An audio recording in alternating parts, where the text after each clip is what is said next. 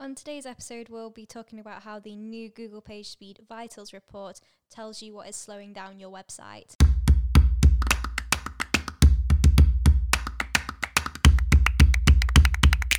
So everyone's heard of Google PageSpeed testing. Google, as is its way, has renamed it about 15 times in the last year. The current name for this is called Google Core PageSpeed Vitals.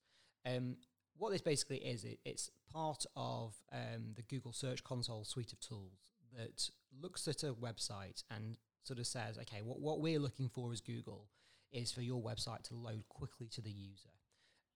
Back when this first started, back about sort of 20 years ago, Google literally just looked at how quick the page would load overall and counted the amount of seconds it would take to load every asset on that page. This has got more complicated and more thorough as years have gone on. The latest iteration of this is that it actually puts itself in the place of the user, looks at the page and looks at how it loads in. So, for example, if you've got a web page that's loading in, if you think 1990s internet, where everything used to come sort of load in down the page very slowly, Google doesn't like that. What it's looking for now is websites that load everything you need to see straight away. And if it's not on the screen, it's quite happy for it to load outside of that time because you're not seeing it. But as long as when you scroll down to it, it's there, it's quite happy.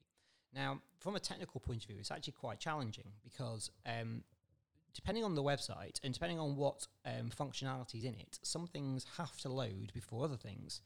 And so Google's new page report gives an indication to developers of things that they can do to improve it in Google's eyes in terms of how it loads and how you can defer loading things that you don't see. Now, it's quite a technical point, but the bits of this that are sort of really relevant are that it looks at everything overall. So as well as the way the page loads in, it looks at how big the page is overall in terms of the total size of all of the files that it's trying to bring in. And by that, I would mean every image on the site, every bit of text on the site, every page, every third-party file it's loading, even down to every font that it's bringing in. It all has a tiny effect on the overall score in this Google report.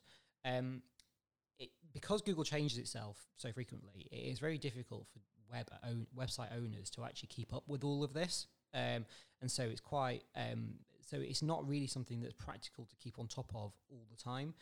Historically, as an agency, we've always looked at this when we launch websites to make sure that when we launch a website, it meets the criteria to being it used to be a score out of 100, and we used to try and get into the green, which was the fastest score speed that it would do.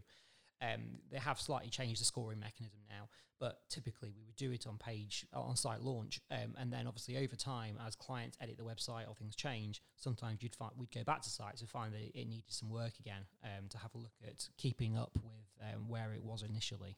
So you mentioned then that clients obviously go in and make changes to their own site. What is the difference between what a client or a user can do to their site or what they'd need a developer for? So the things that clients typically do on websites are changing text content and changing images. Part of the Google PageSpeed sort of scoring is looking at the overall size of the page, and that includes the size of the images that are loaded in. Now, a good developer would have set up their content management platform to do some amount of optimization work on the images as they're uploaded, but there's always room for improvement. And so typically what we see clients doing is uploading files that are significantly too big for what they need to be. So they might upload a product image that's megabytes big, when in reality it needs to be kilobytes big. And this is just down to be able to resize it themselves. Now, sometimes they've got the software, sometimes they haven't, which is where getting advice from their agency partner would be really useful, because if you imagine that that's multiplied hundreds of times over across the website, then the amount of data that website's passing every time a page is loaded is significantly bigger than it really needs to be. This all gets factored into this Google PageSpeed. The main reason that PageSpeed is important in the first place is because if you had 5 identical websites, the one with the Google PageSpeed score that was higher than the others would be listed higher from a search engine point of view. Google have publicly stated that it is a small factor in their ranking algorithm, and so that basically anything that they indicate as a ranking indicator gets more attention from developers than anything else, because obviously it affects real ROI, real results, and it might be the difference between being on page 2 of Google and being page 1 of Google. It wants to see fast websites, and the way it ranks a fast website is using its own scoring system. So it's important to be mindful of the fact that that these things can have an effect. I think the best thing really is for clients to have a good relationship with their agency, so that they can speak to them, ask them questions without feeling like they can't open up and say, actually, am I doing this wrong? Or, how can I do this better? Because actually agency developers will have seen this many, many times over, and they can always advise some free tools for the clients to use to resize their images better, or just advise a better way of doing things. So it's quite interesting to look at what clients are doing on websites and sort of giving them tips and advice on how they can improve their own process. And this doesn't necessarily need to cost them any money. It's just something they need to reach out and ask the question of. And we're quite happy to help other people, even if they're not clients of the agency at the moment. If they just have got a website and need to pick someone's brains, that's what we're here for. We're here just to give advice and to make sure that everyone gets the most out of the platform they've got and the content they're changing. So with Google Page Speed Vitals, does it change quite frequently in regards to like the algorithm? How often is it updated? Yes and no. Nobody really knows what Google does on a day-to-day basis. It's changed quite a lot in the last year, but I'd have said up until that point it hadn't changed for some while. Really, a lot of the changes comes from changing of platforms. Sort of as things like WordPress evolve, it tends to try and keep up with the way the web is going at the moment. Changes in technology, changes in device use. So one of the big things that Google did more recently was to change their search rankings to be mobile first. So it looks at the mobile view of a website before it looks at the desktop view in terms of working out if it's SEO friendly.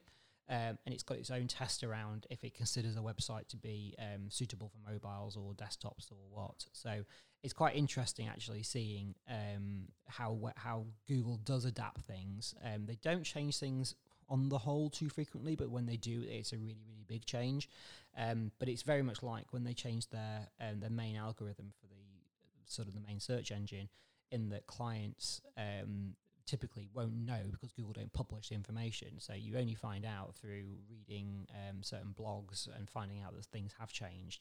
And they tend to tease it a few months beforehand with the direction they're thinking about in terms of how they consider the web to be improving. So Google's a really interesting beast, really, and obviously everyone has to focus on Google as the main search engine in the market. But even as an agency, we don't get told, and we have to just keep our ear to the ground and pay attention to things that are going on so that we can advise our clients appropriately. So as of recording now then, I guess the main things that clients should be considering is if their page is fully optimized so that it gets those good speeds, and if it's also responsive to mobile as well, because if it isn't, as you've said, they won't be hitting the first page of Google. I think if you have any questions on what we've spoke about today, or if you're having problems with your website page speed, feel free to get in touch and just ask us any questions that you have on hello@somarketing.com.